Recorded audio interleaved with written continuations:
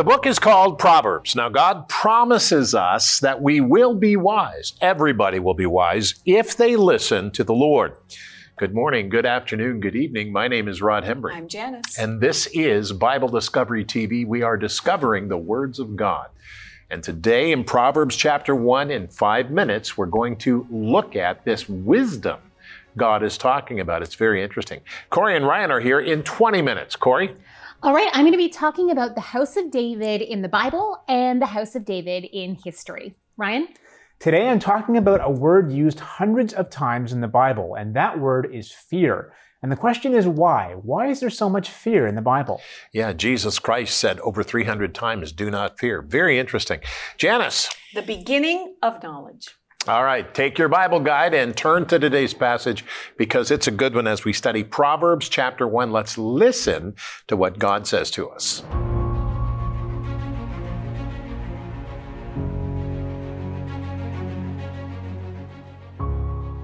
Proverbs 1, 1 through 7. The Proverbs of Solomon, the son of David, king of Israel. To know wisdom and instruction, to perceive the words of understanding, to receive the instruction of wisdom, justice, judgment, and equity, to give prudence to the simple, to the young man knowledge and discretion.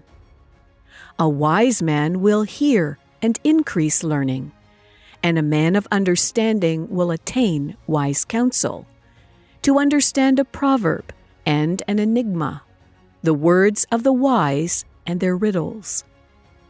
The fear of the Lord is the beginning of knowledge, but fools despise wisdom and instruction.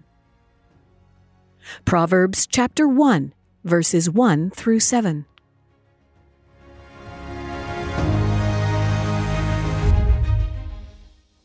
The book of Proverbs, this word actually means words for a living. In other words, Proverbs is named for us to read the words and see them. That's what it's trying to capture there. And as we focus on this, it becomes very important to understand that God's wisdom does not have a limit. The book of Proverbs is designed to equip God's people with wisdom that enables them to function well in a sin-cursed world. This world is not right. Sin has affected it. Now, this is no easy assignment. Since Solomon is the main contributor to the book of Proverbs, the Hebrew title of the book is called Proverbs of Solomon. The rabbinical writings call the Proverbs the book of wisdom. The Proverbs should not be seen as absolute truths, but rather as truthful concepts and guidance that can be applied to life. One good example is this: a soft answer turns away wrath, but harsh words stir up anger. Proverbs chapter 15, verse 1. Of course, we can't imagine a scenario in which soft answer does not turn away wrath, but generally this is a great truth to apply. I can only imagine what the landscape of social media would be like if even most people applied this particular rule. Things would be different, wouldn't they? Let's not be like the fool who loves ignorance and despises wisdom and instruction. But let's seek after God in love, awe, and reverence and trust, which is, of course, the beginning of knowledge, according to Proverbs chapter 1, verse 7. Now, if you have your Bible guide, turn to the page today that talks about the call of wisdom. And we're going to encourage you that if you don't have one, you can write to us, or you can call us, or you can go to BibleDiscoveryTV.com, click on it there, takes you to a page. Thank you so much for your donations. Very much appreciate them. It's very important to hear what we say, and that is we live on your donations. So that's very, very important. Now, I want to say that as we do this, it goes to a page after that where you can download it exactly like we printed it. And you can have your own Bible guide online. Now let's pray and let's ask the Lord to show us His way and teach us His path, because we don't need to take our ideas and pour them in. But what we need to do is take the Word of God and apply it to our heart. That's what we need to do. So, Father, I pray today, in the name of Jesus Christ, by the power of your Holy Spirit, that you would take the Proverbs as we read through them, and that you would apply them to our hearts so that we would see them. What you've said and how you've said it is very important for us. So help us today, Lord, in Jesus' name. And we said together, amen. Now, with that in mind, let's look at the very first verse of Proverbs. It says this, the Proverbs of Solomon, the son of David, king of Israel. That's the establishment of who he was. To know wisdom and instruction. Wisdom and instruction. To perceive the words of understanding. Wisdom, instruction, and understanding. To receive the instruction of wisdom, justice, judgment, and equity. Verse 3. Verse 4. To give prudence to the simple. To make the simple wise. To the young man, to give him knowledge and discretion. What does this mean? God promises that if we read these words and take and consider them, they will make us wise. Now, notice that we are not naturally wise people. Wisdom generally is in different levels. We have to teach people the wisdom of how to eat, children and babies. We have to teach them wisdom of not demanding their own way and lying to us and all that. Then we have to teach them wisdom of not running out in front of a car. And we have to teach them wisdom of where to play and how to do that. Those are practical wisdom points. But then when the adulthood comes, we have to learn wisdom from the Lord about how to deal with each other and how to be able to handle each other. That's a different kind of wisdom. We get later in life, we deal with the wisdom of how people act in groups. This is very important. So, beloved, we need to understand that the Proverbs is teaching us this. And as we make a commitment to the Lord, to Proverbs, this is what he shows us. So think about that. Keep that in mind. Now, with that in mind, let's go to the next proverb. It says, a wise man will hear and increase learning, and a man of understanding will attain wise counsel. So a man who has understanding will get wise counsel. To understand a proverb and an enigma. A proverb and an enigma. The words of the wise and their riddles. This is fascinating. God says that wise people learn from God and become wiser. Wisdom comes from God and is an attitude of the spirit, not only of the mind. This is very important because spiritual wisdom is so critical. Spiritually, God makes us alive through the power of His Holy Spirit when we come and give our life to Him and recognize that He died on the cross and rose again, and we take Him as Lord. Our spirit's alive. But wisdom comes when the Holy Spirit comes in and begins to teach our spirit. So we grow as we have experience with the Holy Spirit. Now, I've often thought that, boy, the Holy Spirit must be really disciplined because He holds back in the teaching. We only go so fast in teaching and learning this. But the Holy Spirit spends our life teaching us the wisdom of God. That's very important. We need to capture that and get a hold of that in our lives. So spiritual aspect of this is important. But this takes me to another proverb, which I want to focus our attention on because we need to really pay attention here. This is how Proverbs is. Every once in a while, it gives you a verse that you need to really think about. Proverbs 1, verse 7. Here's what it says. The fear of the Lord is the beginning of knowledge.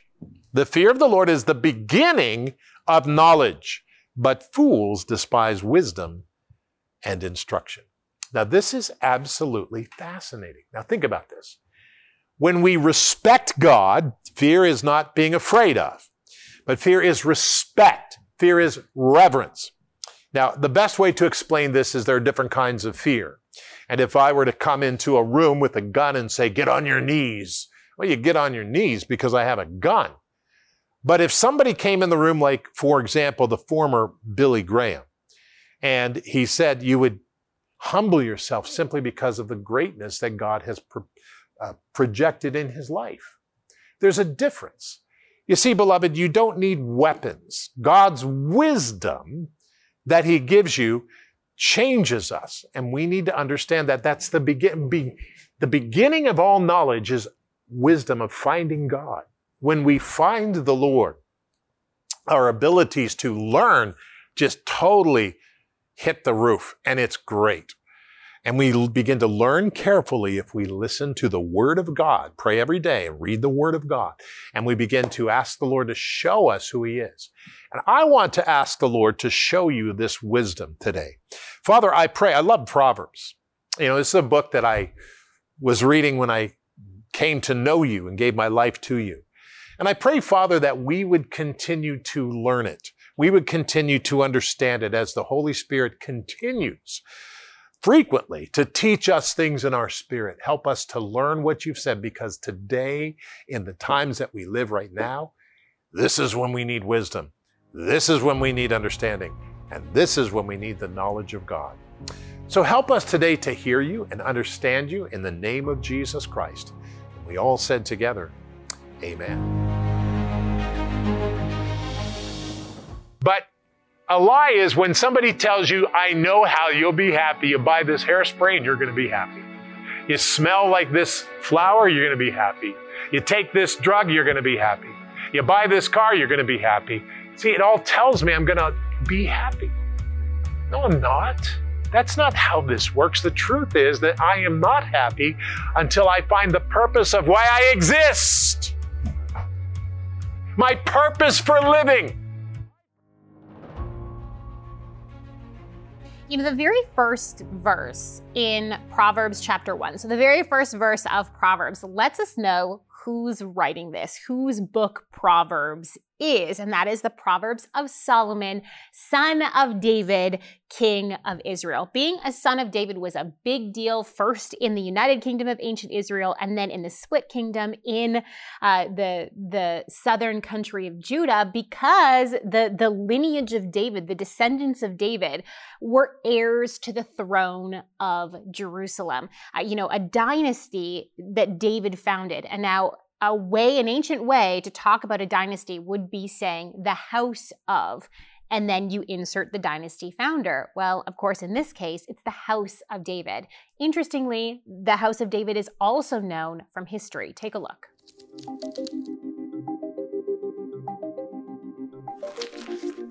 That King David existed as a historical person was settled in the 1990s. The discovery of the partial remains of a monumental stela at Tel Dan, the first fragment in 1993 and the second in 1994, coincided with a re-examination of another stela called the Mesha inscription, or Moabite stone. Both monuments were erected by enemies of Israel and Judah, and both mention the royals of Judah as belonging to the house of David. In a phrase like House of David, the house is not a literal building, but is metaphorical, referring to the dynasty of a founding father, the descendants of an establishing king. Famously, the Bible records that God promised to build David a house, again, meaning a lineage, not a physical palace. The Tel Dan stela is named for the city it was discovered in. We know it today only in part from those fragments found in secondary use in the early 90s. Scholars deduce from its contents and age that it was written by Hazael of Damascus, an Aramean king of the city-state of Damascus that's featured heavily in the Bible and had great success warring against Israel and Judah. The inscription commemorated his victories over Israel and Judah and would have stood in the Gate of Dan for decades until the city was recaptured by Israel's king Jehoash, and likely at that point smashed into its fragments and reused as building materials. Its fragments today record whole, partial, and implied names of several biblical kings, and lists the kings of Judah as of the house of David. The house of David is also referred to in the Mesha inscription that records the same event from a different perspective as 2 Kings chapter 3. This inscription was commissioned by Mesha, king of Moab, enemy of Israel and Judah, at that time ruled by Joram and Jehoshaphat. The inscription also mentions Omri, verifies that Chemosh was the Moabite national deity, and several other elements of Moabite culture mentioned in the scriptures. Interestingly, there's also a disputed mention of David's name recorded in a victory inscription of Pharaoh Shishak, who attacked Judah during the reign of David's grandson Rehoboam. This Egyptian inscription refers to a portion of Judah as the Heights of David. There are also several lines of physical evidence for David's kingdom to be found in archaeological data from the 10th century BC. In a newly released study, scholar Joseph Garfinkel brings together excavation reports and archaeological surveys from 4 sites to argue that evidence for a centralized government in Judah during David's reign can be demonstrated. Garfinkel believes that the core of David's kingdom began with 4 cities before expanding ever outwards, a picture that melds well with the biblical account. Garfinkel's excavations also revealed evidence for the architectural style of Solomon's temple in the form of a small shrine, and for the Bible's record of King Rehoboam's building activities. So there we go. A little bit of a primer of David in history. So how we know or how we're able to track the historical reality of David and his sons in history. Now, as soon as Assyria marches onto the pages of the Bible, we see the kings of Israel really start popping up in ancient records as well. But, as far back as David and even Saul, it's much more difficult because there's less interaction of Israel with nations that were record-keeping nations. So you have to do a little bit, more circumstantial work. Yeah. Very, very interesting. How we do it. Yeah, that's right. Now, we have a very important event coming up Friday. Yes. And it's on your webpage. Tell us about that event. It's on YouTube. Yes, my YouTube channel, which is my name, Corey Babechko. We are going live here in the studio. We're doing a weekend program live. So we're going to be discussing questions that pop up as we read through the Bible. And we're going to have a live chat available where we're going to be interacting with you if you're there and answering your questions as well. So check it out, 3:30 Eastern Time this Friday, June 16th. It's going to be great. Yeah, it is. I look forward to that because we're going to have a chance to be together with your husband, who is awesome. And we'll talk about it. So that'll be excellent. Make sure you join us, Ryan. All right, well, today I'm talking about fear. And let's be honest, the word fear shows up more than a few times throughout the Bible. And this has caused a lot of its readers to wonder why there is so much fear in the Bible. I mean, isn't God's word supposed to provide us comfort and hope rather than fill us with worry, dread, and fright? Well, as we study this topic, I want you to keep a key verse from 1 John 4:18 in mind. And it says, "There is no fear in love, but perfect love casts out fear, because fear involves torment. But he who fears has not been made perfect in love." Now, if this sounds contradictory with some of the other passages that you've read on fear, just wait, because we need to delve in deeper. So let's do that.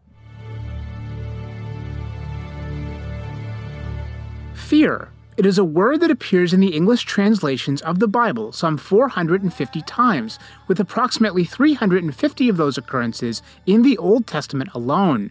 And several of these refer specifically to the fear of God or the fear of the Lord. This fact has caused a lot of readers, particularly non-Jewish readers, to ask why. Why is there so much fear in the Bible? Solving this mystery ultimately requires looking beyond the English and into the Hebrew language behind it. The Hebrew word is yirah and is much broader in meaning than our English word fear. Indeed, our English word fear narrowly focuses on being afraid. To us, fear is the opposite of trust and is synonymous with worry, dread, or fright. But yirah encompasses a much wider range of meanings, from the negative dread and terror to the positive worship and reverence, and from a mild respect to a strong awe. In fact, there are many instances in the Bible where yirah isn't about being afraid at all, but instead showing honor and respect. In Leviticus 19:3, for example, we're instructed to revere or yirah our mother and father. Similarly, in Leviticus 19:30, we're commanded to keep God's Sabbaths and to revere, to yirah his sanctuary. Yirah is also used in a strong positive sense in Proverbs when it declares that the fear of the Lord is the beginning of wisdom. Even though this type of fear refers to a humble reverence and awe, due to our narrow understanding of this word, a lot of Christians tend to see it as a negative thing, fearing the punishment that God could give us for our deeds. Of course, we will all stand before God's judgment seat one day, but those whose sins have been paid for by Jesus Christ shouldn't have this kind of fear anymore. Rather, our fear should be a shrinking back in recognition of the difference or holiness of God and the drawing close in awe and worship. To fear the Lord is not to experience a dread that paralyzes all action, but neither is it just a polite respect. It is an attitude of both reluctance and adoration that results in a willingness to do what God says. And according to the teachings of Proverbs, this proper attitude of the creature toward the Creator is the beginning of knowledge and wisdom. That is, true knowledge and wisdom flow from the fear or reverence of the Lord. Clearly, yirah isn't exclusively negative. Like many other Hebrew words, it has a double-edgedness to it. It can be either positive or negative, depending on the context. God's enemies fear him, but his people show him reverent, worshipful awe.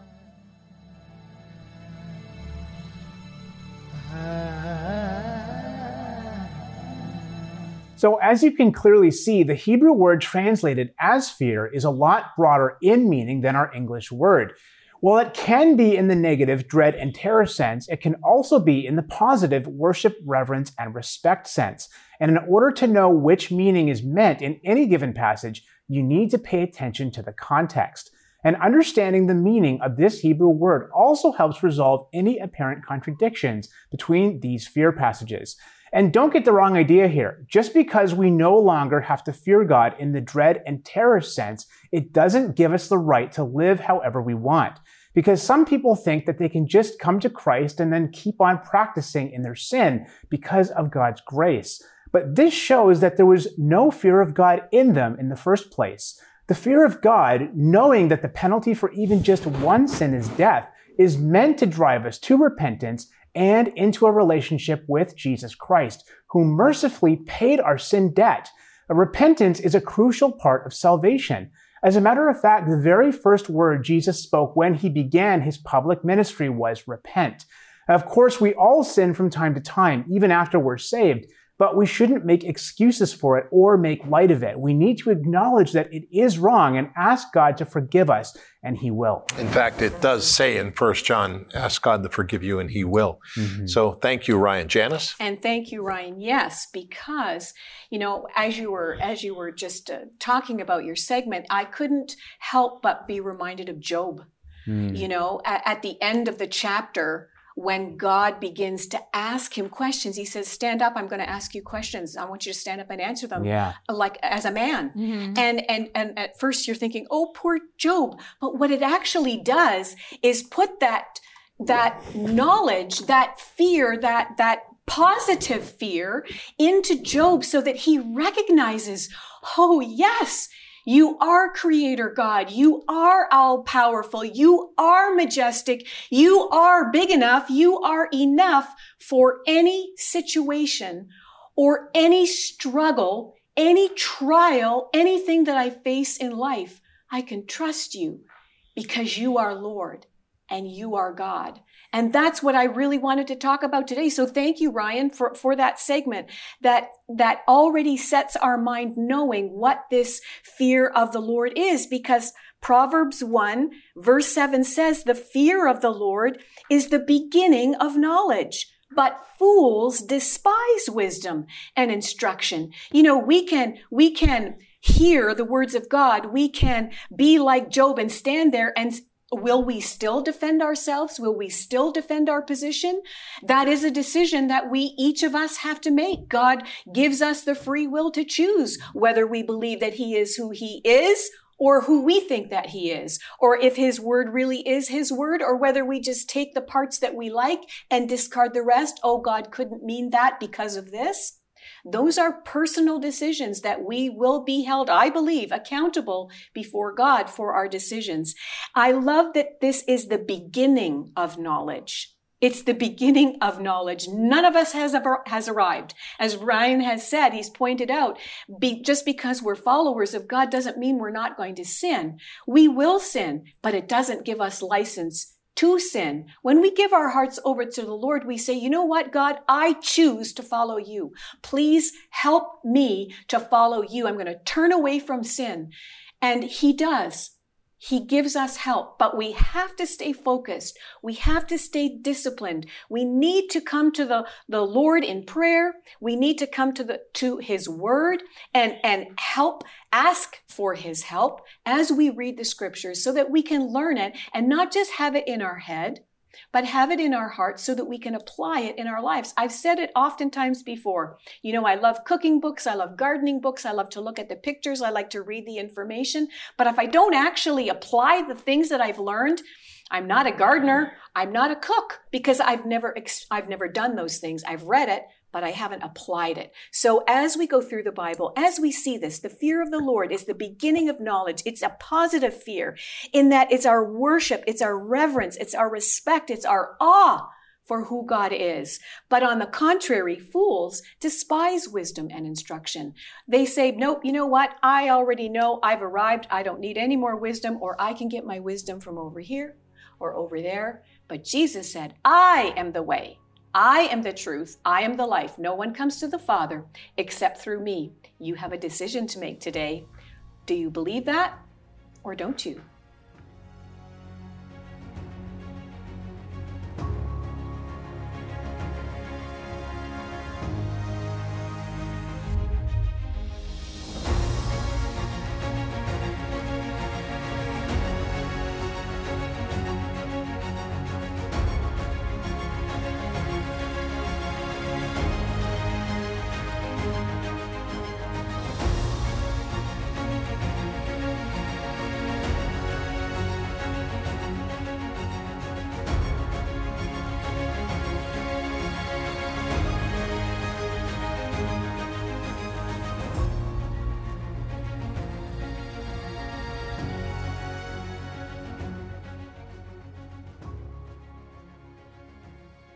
Today, I want to remind you that BD Family and Friends is a channel that we have.